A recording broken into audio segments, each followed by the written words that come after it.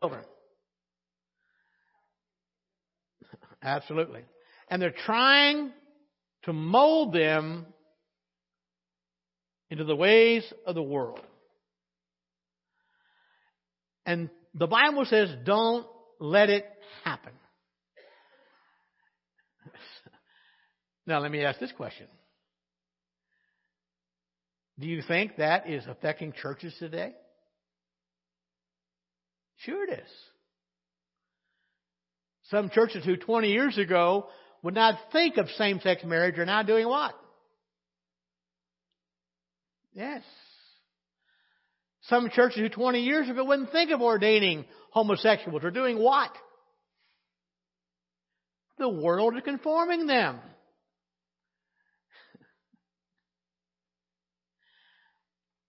Can I remind you again, and I think you already know this, it doesn't matter how often you repeat a lie, guess what? It's still a lie. It is still deception. No matter how often or how loud you say it, it is still a lie. And that's why those of us who profess Jesus Christ as Lord, we must not allow the world to press us into its mold. But the Bible says we are to be transformed by the renewing of our mind. Now, I want to say this first and make sure you understand. The transformation of our mind, the renewing of our mind, is again the work of Jesus Christ through His Word. Our minds need to be transformed. The way we used to think doesn't matter anymore. We used to think like the world because we lived like the world. But now we are in Christ. We're to imitate Him. He is our example. And we must allow the Spirit of God and the Word of God to renew our minds. And that being said, we have to realize that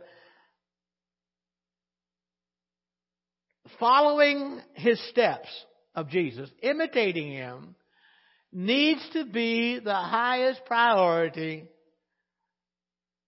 of our life. In my daily Bible reading, I'm reading through the major prophets. I'm in Jeremiah.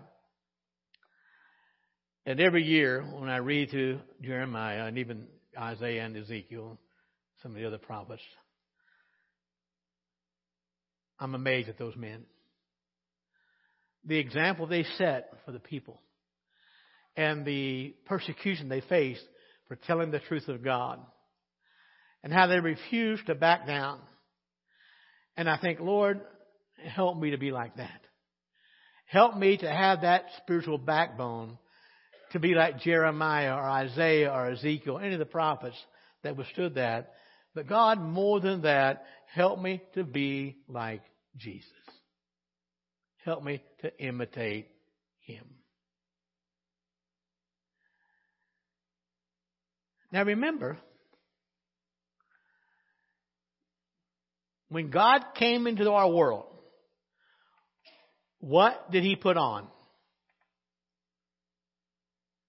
What did He become? Was He a spirit? He put on flesh. So He conformed Himself to us. Until 2,000 years ago, the Trinity, not one of them existed in the flesh. 2,000 years ago, that changed. Jesus conformed to our flesh. Now, He didn't sin, but the reason He did that is so He could experience what we experience. And so the question is it not reasonable, since He conformed to us to meet our needs, that we should conform ourselves in the way of obedience to Him? It's the least we can do after all He has done for us. Galatians 4, look at verse 4.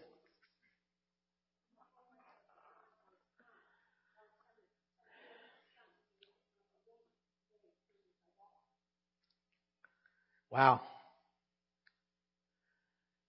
The Bible says that Jesus came under the law for our sakes. The lawmaker, the true lawgiver, made himself subject to the law. And he did it for you and I. And the least we can do is to take his yoke upon him, or his yoke upon us, and learn of him. After all he has done for us. In his condescension, in his humiliation, to conform himself to us, so far beneath him, the least we can do, in fact, the best thing we can do for ourselves, is to conform to the one who is higher than us. Imitate his life. Ephesians 4, look at verse 15.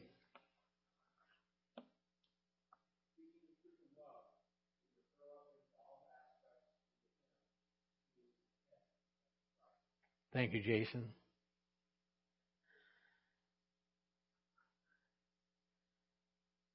We're to grow up into him in all things. And what we need to understand, as we try and achieve that goal, growing up in him, we can't spare any effort. We have to give it all we have. Now remember, after the resurrection, we will be completely conformed to him in glory. So it's very reasonable and very logical that right now we ought to be conforming ourselves to his holiness. 1 John 3:2.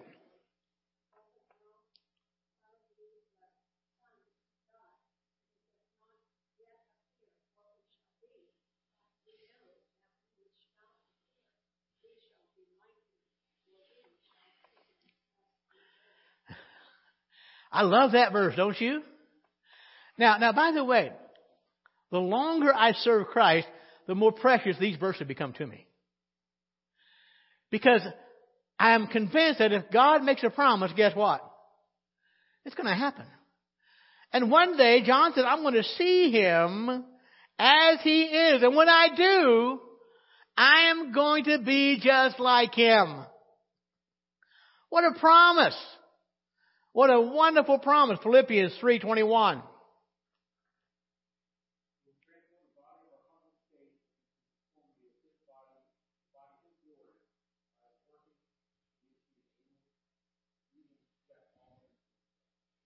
One of these days, we're going to have a glorious body, fashioned just like his. And we'll be not just like him, not only in our spirit, in our souls, but our bodies are going to be transformed as well. What a promise we have from God's Word. And I would challenge each one of you here tonight, make those promises the anchor for your soul. Romans 6:5.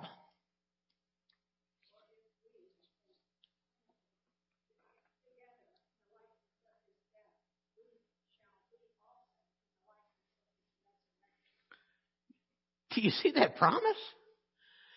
If we've died like he died, we did. We did when we gave our life to Christ. But we're also going to be like him in the likeness of his resurrection. A glorified body. And my friend, when he died, was raised again, when will he die again? Never. Ever. The same is true for us. I think God's Word gives us plenty of reasons to live in conformity to Christ right here. To imitate him here and now. To learn of him. Because the whole thing we need to understand, as we conform to him in holiness here in this life, it is evidence that one day we will be conformed to him in glory. That's the promise of God's Word. Thank you, Jesus. Most of you have heard of John the Baptist. Probably better John the Baptizer. He wasn't a Baptist, okay? But John the Baptizer. And in one conversation, when he was asked about Jesus, one thing John said about Jesus, he must increase and I must decrease. And in interpretation, there's a link there, because the only degree to which Christ could increase in our life is to the same degree we decrease. The more we decrease in our life, the more He increases. There's a link there. So, to what degree we imitate Christ, whatever degree that is, and no farther. It's only when we imitate Him to the extent we conform to Him and imitate Him that we can help other people. But the less we conform to Him, the greater our ability to help both the saved and unsaved decreases. So our heart's desire needs to be to imitate Him. And the degree we do that will help influence the effect we have in this world. What a serious, serious thought. And my friend, it ought to cause us to go on our knees asking God for grace that we might follow Him closer. 1 Thessalonians 2:12.